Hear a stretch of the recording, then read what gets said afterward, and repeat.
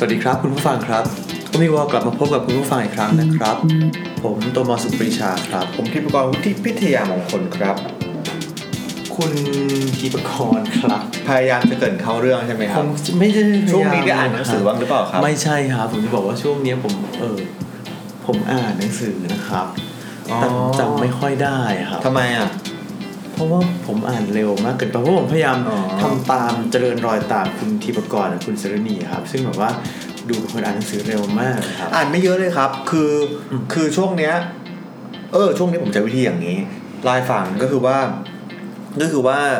เมื่อก่อนผมจะซื้ออีบุ๊กใช่ไหมฮะครับแล้วก็อ่านในบนหน้าจอเอาซึ่งผมพบว่ามันก็ทำให้อ่านหนังสือเร็วใช่แล้วก็พบหนึ่งคืออ่านเร็วเพราะว่ามันอยู่กับเราตลอดเวลาถ้าเรานั่งรถไฟฟ้าอะไรอย่างเงี้ยก็สามารถอ่านได้ไม่ต้องพกไปสองก็คืออ่านเร็วเพราะว่าเราสายตาเรากับบนหน้าจอมันชินกับการอ่านเร็วด้วยเพราะว่าเราอ่านพวกบทความในเว็บไซต์ข่าวต่างๆบทความในนิตยสารในเว็บไซต์นิตยสารต่างๆเราก็จะชินกับการอ่านเร็วเพราะว่าเรารู้ว่าบนหน้าจอมันถูกเขียนมายังไงเราก็จะพอแบบอ่านเร็วได้แล้วพอมาอ่านกับอีบุ๊กอ่ะมันก็จะอ่านเร็วไปด้วยทีเนี้ยแต่ผมก็รู้สึกคล้ายๆกันเพราะพออ่านเร็วแล้วบางครั้งมันแบบมันไม่ได้มันไม่ได้ใจความครบถ้วนอ่ะหรือบางครั้งมันอ่านเร็วแล้วมันก็ลืมหรือว่าคือจะพูดยังไงดีคืออ่านอีบุ๊กเนี่ยผมได้อ่านบ่อยครั้งกว่าอ่านหนังสือเล่มแต่อ่านหนังสือเล่มใน1เซสชั่นผมอ่านได้นานกว่าอีบุ๊กดื่มด่ำมากกว่าแล้วก็เหมือนแบบมัน immersive มันมีคว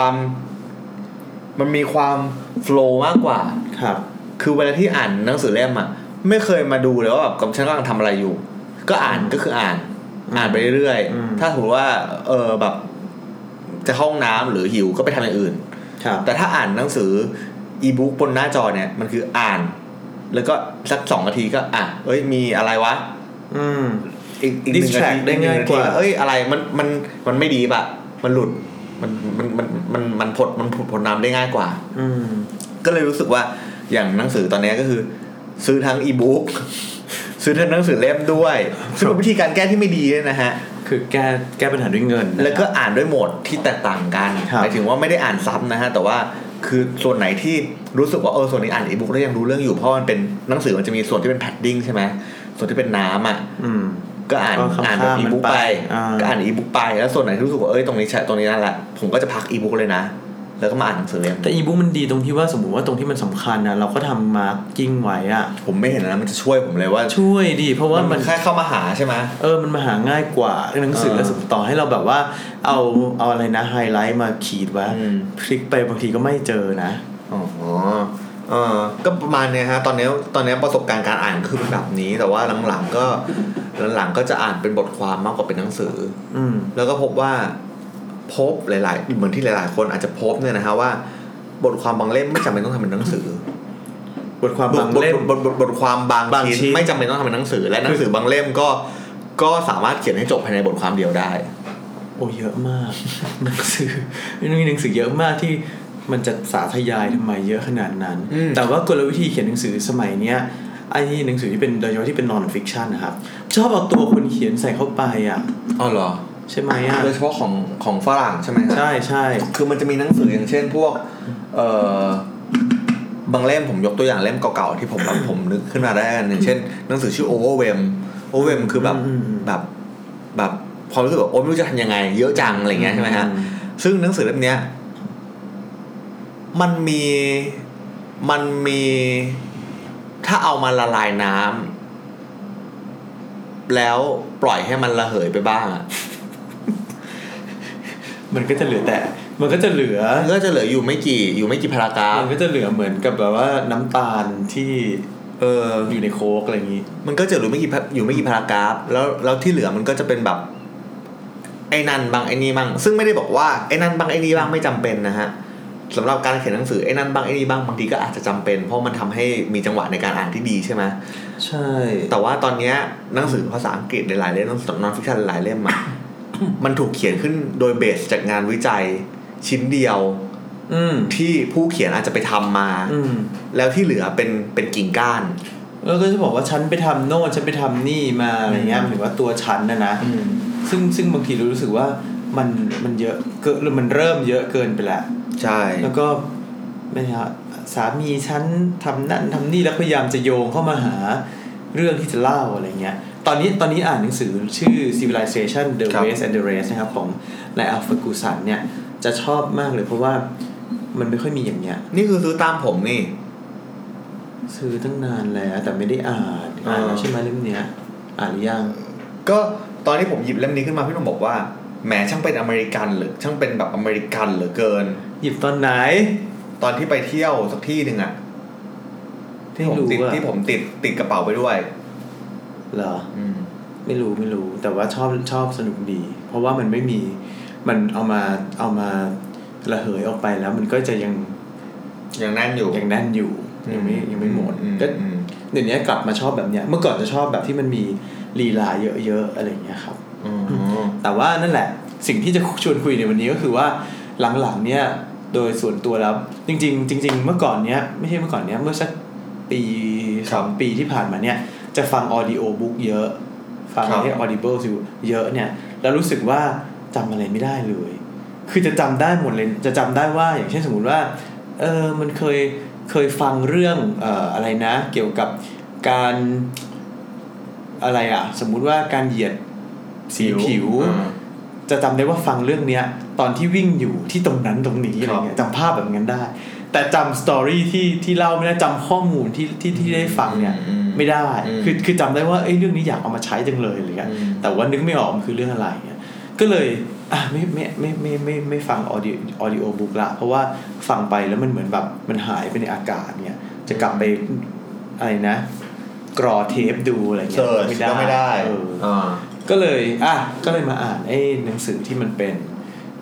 อีบุ๊กเนี่ยแหละแล้วก็คิดว่า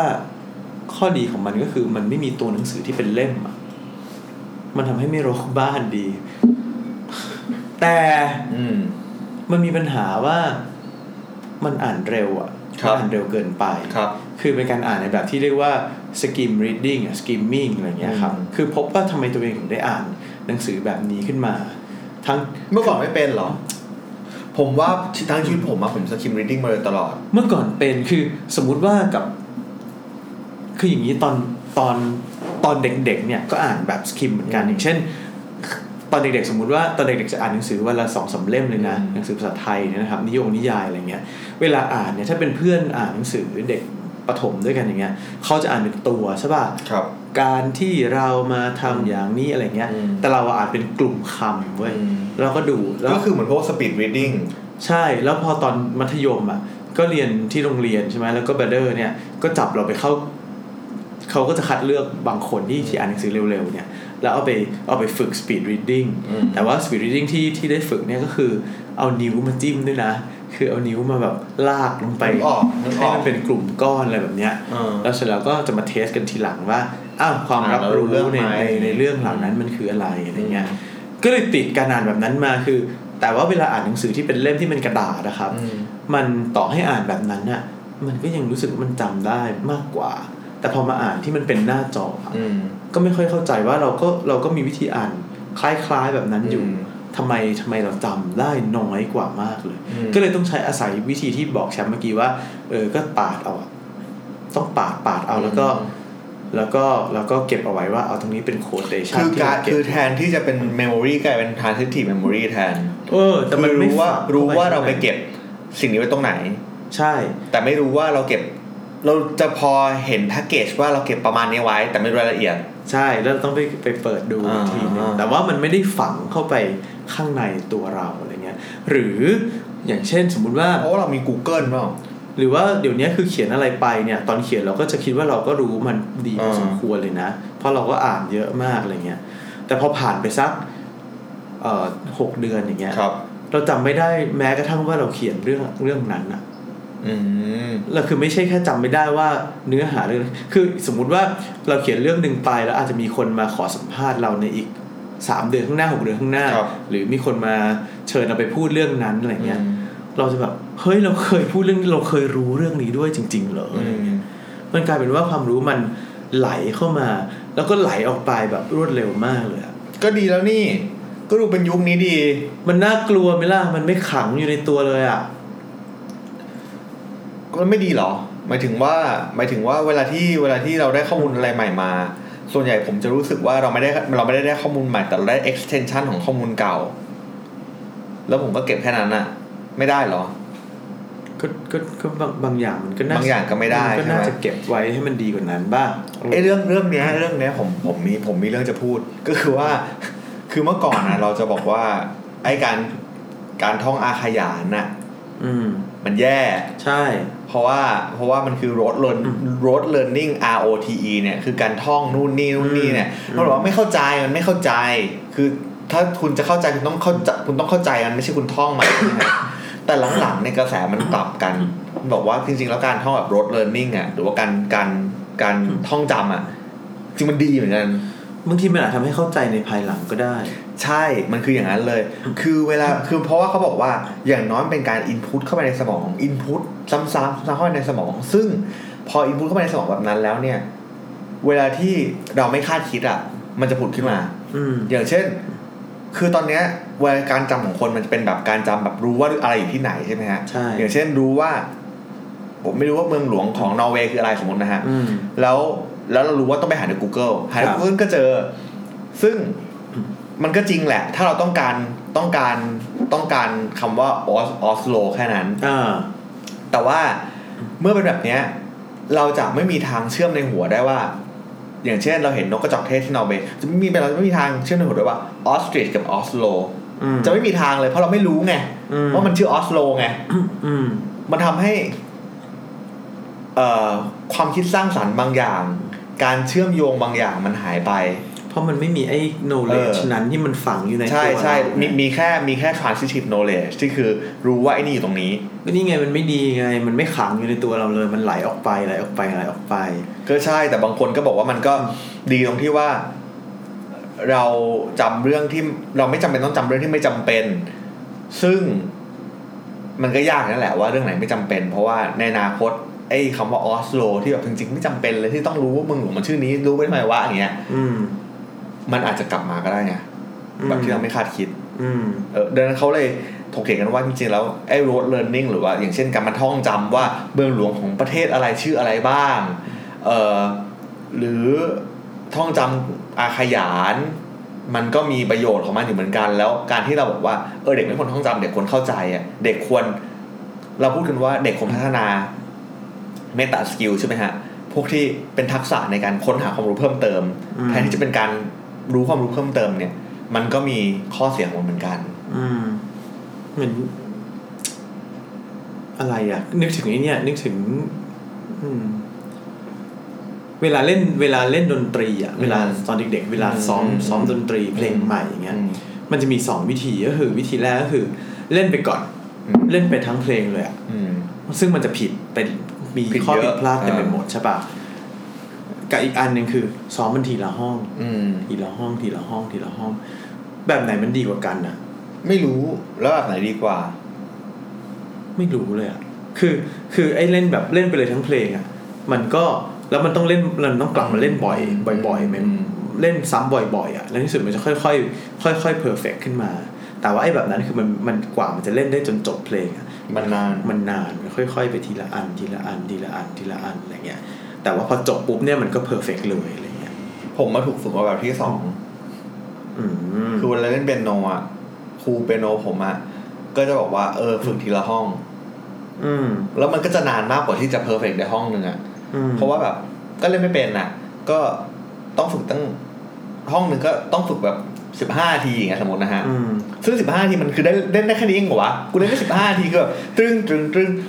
อยู่นั่นอยู่นั่นแล้วไงใช่แล้วมันทรมานมากนะสำหรับเด็กอ่ะที่เมื่อไหร่จะไปห้องถัดไปสักทีน่าสงสารจริงในขณะที่คนอื่นที่เรียนวิธีอื่นก็จะก็เล่นไปพลาดก็กลับมาเล่นใหม่ตั้งแต่แรก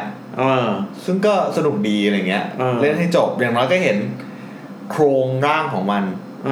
ซึ่งผมว่ามันก็คงเป็นวิธีการเรียน2แบบที่แตกต่างกันเหมือนกัน แบบแรกคือสมมติว่าถ้าเราแบบไป approach ไอ้ตัววิชาการใหม่ๆไอ้ตัววิชาใหม่ๆตัวศาสตร์ใหม่ๆอ่ะมีวิธีแรกคือเราเห็นทั้งหมดทั้งจักรวาลมันก่อนแล้วก็เห็นแวบของความรู้ตรงนู้นตรงนี้ที่มันพอจะเชื่อมต่อกันแบบเนี้ยเห็นก่อนเห็นโครงสร้างของมันก่อนแล้วก็ค่อยๆเติมเต็มไอ้โครงสร้างข้างในใช่ไหมฮะอันนั้นคือแบบนึงแบบที่สองคือเรียน1จุดของมันก่อนแล้วก็ต่ออีกจุดนึงแล้วก็ต่ออีกจุดนึงแล้วก็ต่ออีกจุดนึงบางคนจะบอกว่าแบบแรกอ่ะมันจะเห็นแบบโฮลิสติกแบบองค์รวมมากกว่ามันจะเห็นว่าไปปรับใช้กับศาสตร์นู้นศาสตร์นี้ได้ยังไงได้ดีกว่าในขณะที่แบบที่สองอ่ะมันจะมีแบบไอ้ความ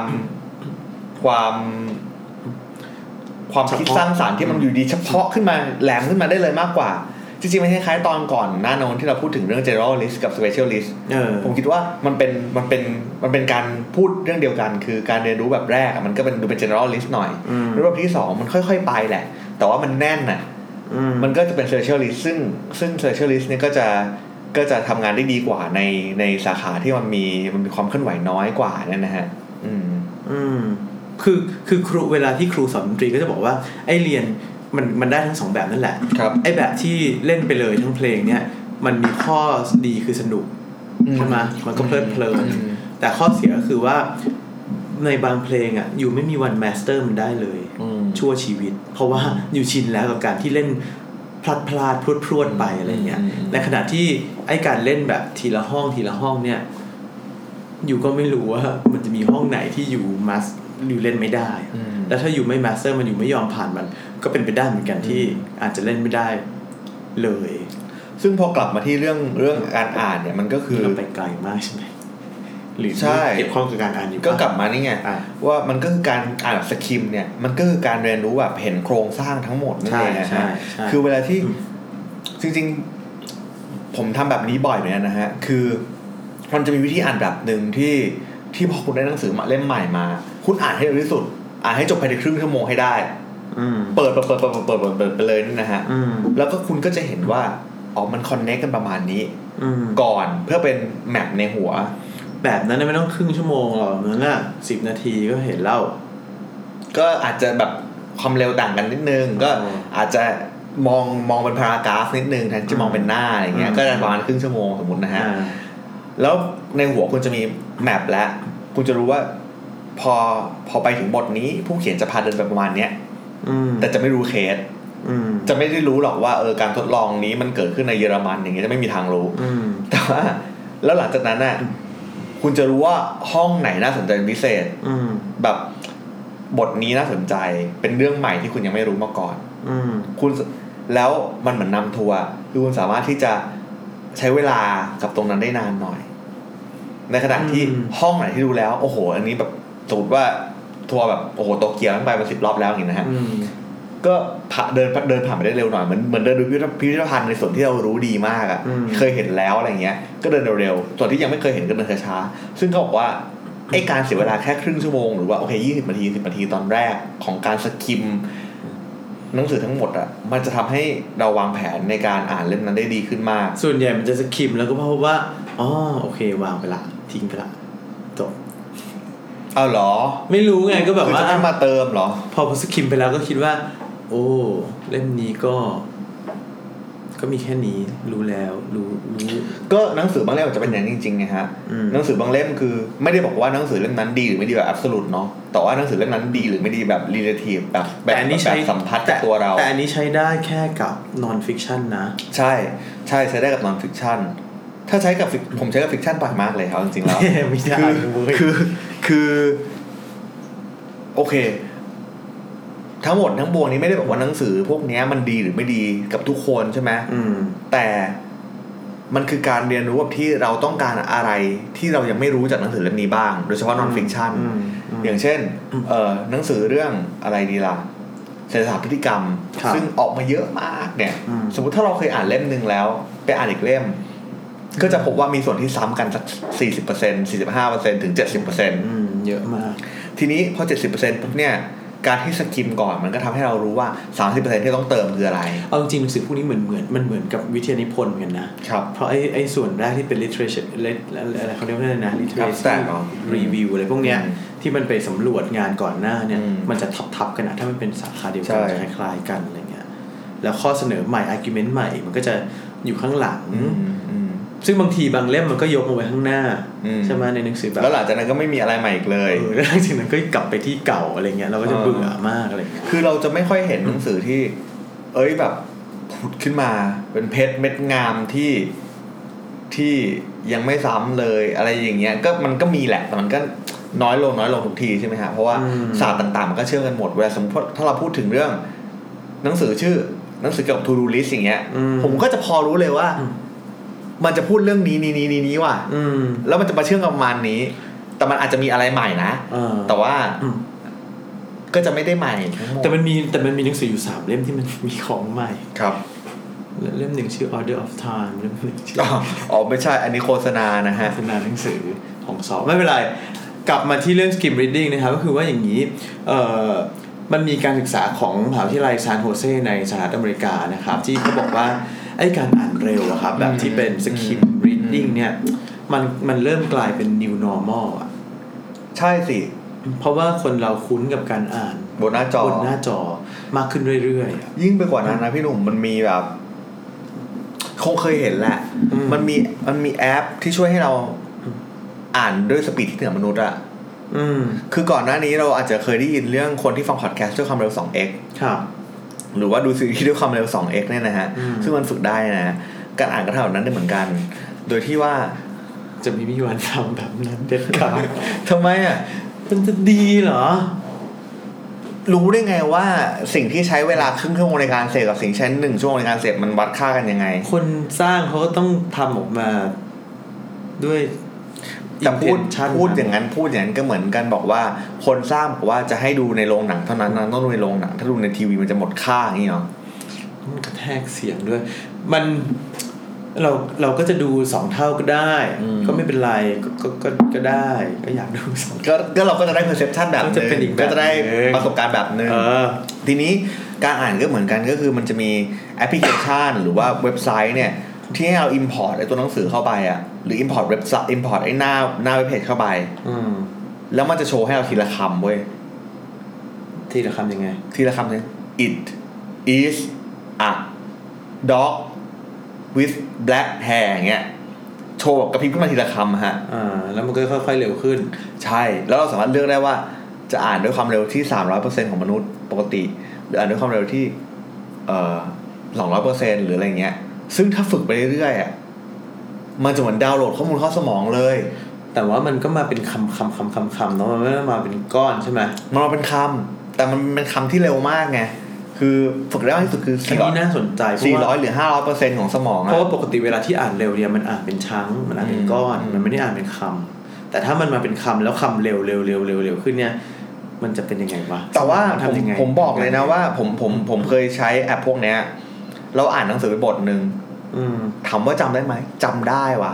จำได้จริงๆอ่ะเพราะเราผ่านตาทุกคำไงฮะแต่ถามว่าปวดหัวไหมคือหลังจากนั้นน่ะแบบปวดหัวมากเลยอ่ะเพราะมันเหมือนการดาวน์โหลดข้อมูลที่เร็วมากๆเข้าไปในหัวมันปวดหัวหรือมันปวดตาปวดหัวคือปวดหัวคือไม่ได้เกี่ยวกับการที่มันกระพริบสายตาไม่เกี่ยวกับการที่มันกระพริบสายตาเพราะว่ากระพริบสายตาก็คือดูหนังมันก็เหมือนดูหนังอ่ะแต่มัน information overload มัน information overload แล้วคือเป็นครั้งแรกที่สัมผัสกับคำว่า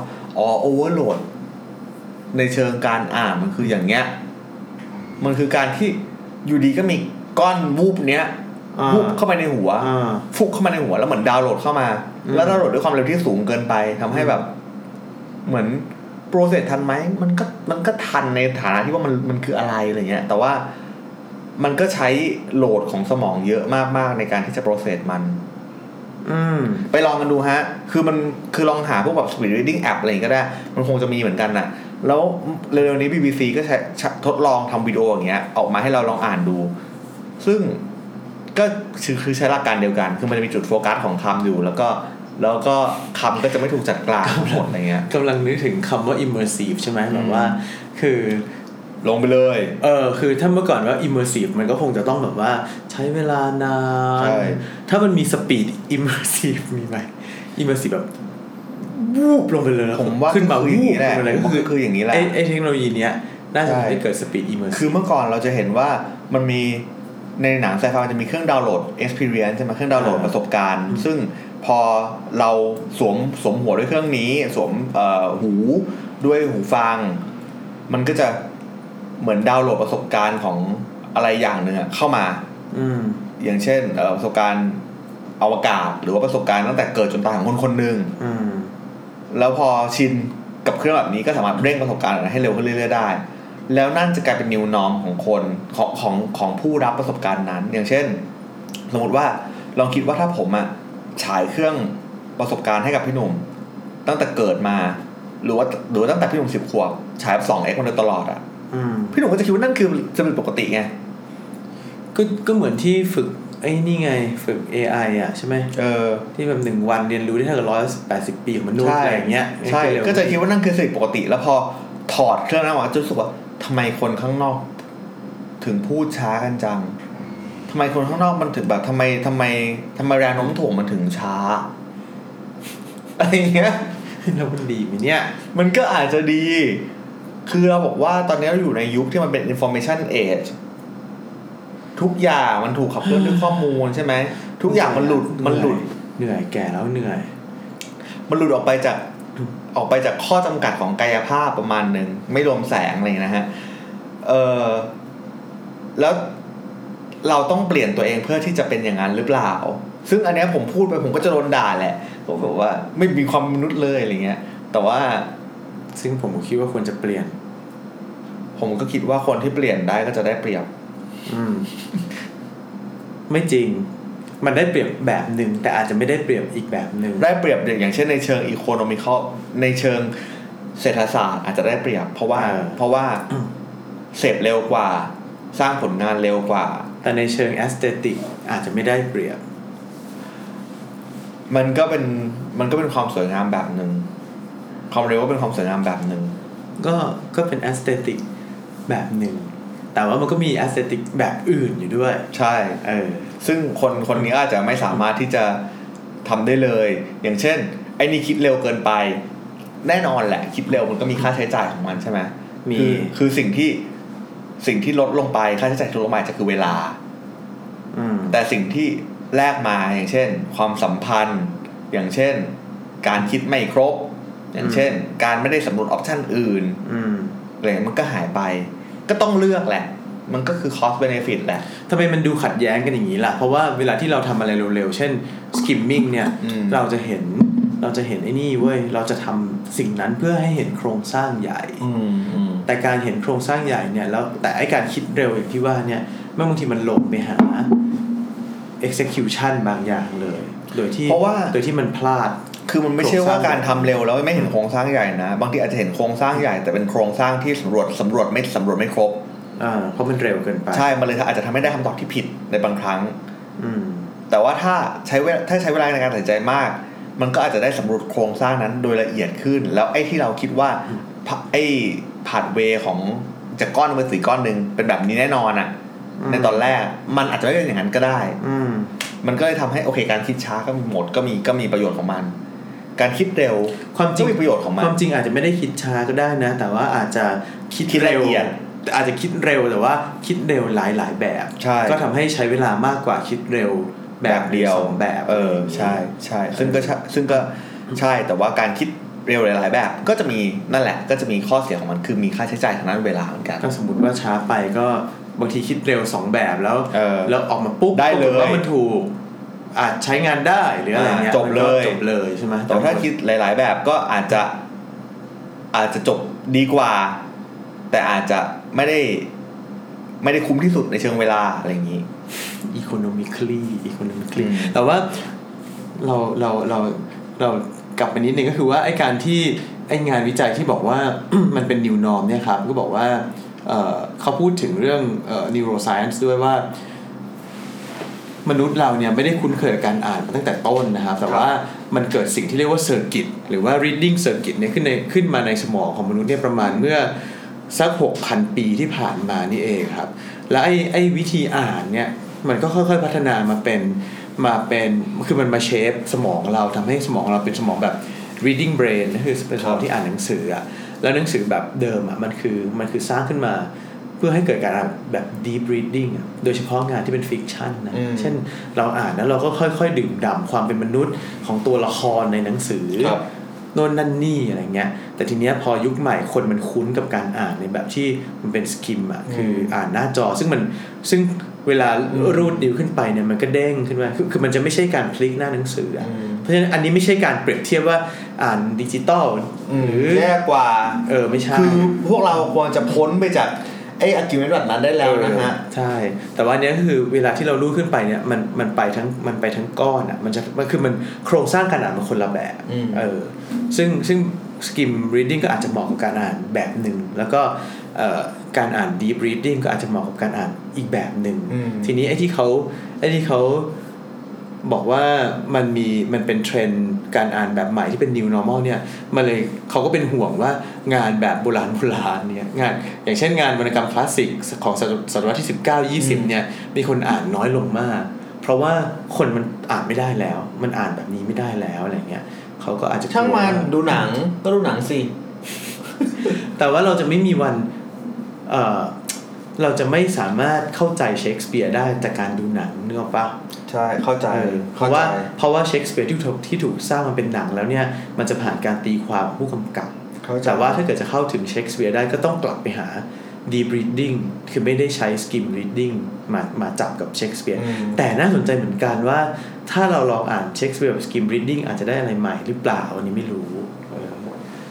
ก็มันน่าจะมี skim writing บ้างเนาะตอนนี้เลยกลายเป็นว่านักเขียนน่ะสมมติว่าเขียนแบบใช้เวลาแบบนานมากในการให้คนอ่านประมาณ1 นาที Skim Writing เนี่ยก็วิธีเขียนแบบออนไลน์ก็ไม่เหมือนวิธีเขียนในปริ้นท์ไม่เหมือนแต่ว่าหมายถึงว่าเวลาที่ใช้อ่ะมันก็ไม่ได้ลดลงมากขนาด Skim Reading นะมันอาจจะเขียนโดยใช้เวลามากขึ้นแต่เป็นการเขียนเพื่อให้คนอ่านอ่ะใช้เวลาในการอ่านน้อยลงใช่เข้าใจมันไม่ใช่ Skim Writing แต่ว่าเป็นการ Writing for Skim Readingวันก่อนตอนที่คุยกับน้องๆในทีมอ่ะก็คิดอยู่ดีก็ตกผลึกอย่างหนึ่งที่น่าสนใจขึ้นมาปุ๊บก็คือพบว่าการเขียนในปัจจุบันเขียนเพื่อให้คนอ่านเร็วแต่ทำภาพเพื่อให้คนดูช้าว่ะก็รู้สึกว่ากราฟิกดีไซน์อ่ะต้องดีไซน์เพื่อให้คนใช้เวลาดูกับมันเนี่ยที่เขียนเพื่อให้คนใช้เวลาน้อยกับมันในโลกออนไลน์นะใช่ก็เลยรู้สึกว่านี่คือหลักการทำงานนั่นเองคือเวลาเขียนน่ะต้องเขียนให้คนคิดชั้นเดียวเว้ยให้ตาม follow ตามกันในโลกออนไลน์นะแต่ว่าการเขียนภาพอ่ะถ้าแม่ง2 ชั้น3 ชั้นได้มันจะดึงให้คนมันจะตกเข่าแล้วบอกว่ามันรูปมันฉลาดจังเลยอะไรเงี้ยคือทำภาพทำให้เหมือนพัซเซิลอะฮะแต่เวลาเขียนให้ true เขียนให้แบบเหมือนเป็นลูกศรน่ะเขียนแบบไปทางเดียวอะไรเงี้ยแต่แล้วจะง่ายสำหรับการเสพบนโลกออนไลน์ใช่แต่บางทีก็ชอบแกล้งคนอ่านออนไลน์ก็เขียนไปแบบที่คิดว่าจะไม่รู้เรื่องครับโอเคครับทั้งหมดนี้ก็คือเรื่องของการจริงๆมันก็พูดหลายเรื่องมากเลยเรื่อง Skim Reading แหละแต่ว่าจริงๆคือมันคือ Skim Learning หรือเปล่าใช่ไหมก็อยากให้แสดงความคิดเห็นกันเข้ามาอยากให้ติชมกันเข้ามาว่าจริงๆแล้วในยุคนี้คิดว่าการอ่านแบบไหนหรือการเรียนรู้แบบไหนที่มันจะ make sense มากกว่าการสำหรับแต่ละคนหรือว่า make sense สำหรับอะไรบ้างหรือมีใคร skim listening ว่าครับก็คือฟัง Omnivore 2 เท่า 2x อะไรอย่างนี้ป่ะถ้า skim จริงๆต้องแบบฟังแล้วก็ช่วงนี้มันด่ากันแล้วก็ forward ไปที่10ช่วงนี้มันเล่นมุกที่เราไม่รู้เรื่อง forward ไปที่12ซึ่งอันนี้มันสคิปไม่ได้ป่ะเพราะว่าไม่รู้ไงว่าคืออะไรใช่โอเคก็สามารถติชมกันเข้ามาได้นะครับผ่านทาง facebook.com/omnivorecast นะครับแล้วก็ติดตาม Omnivore ผ่านทาง SoundCloud ผ่านทางแอปพลิเคชัน podcast ที่คุณชื่นชอบครับครับสำหรับคราวนี้เราก็ลาไปก่อนครับสวัสดีครับ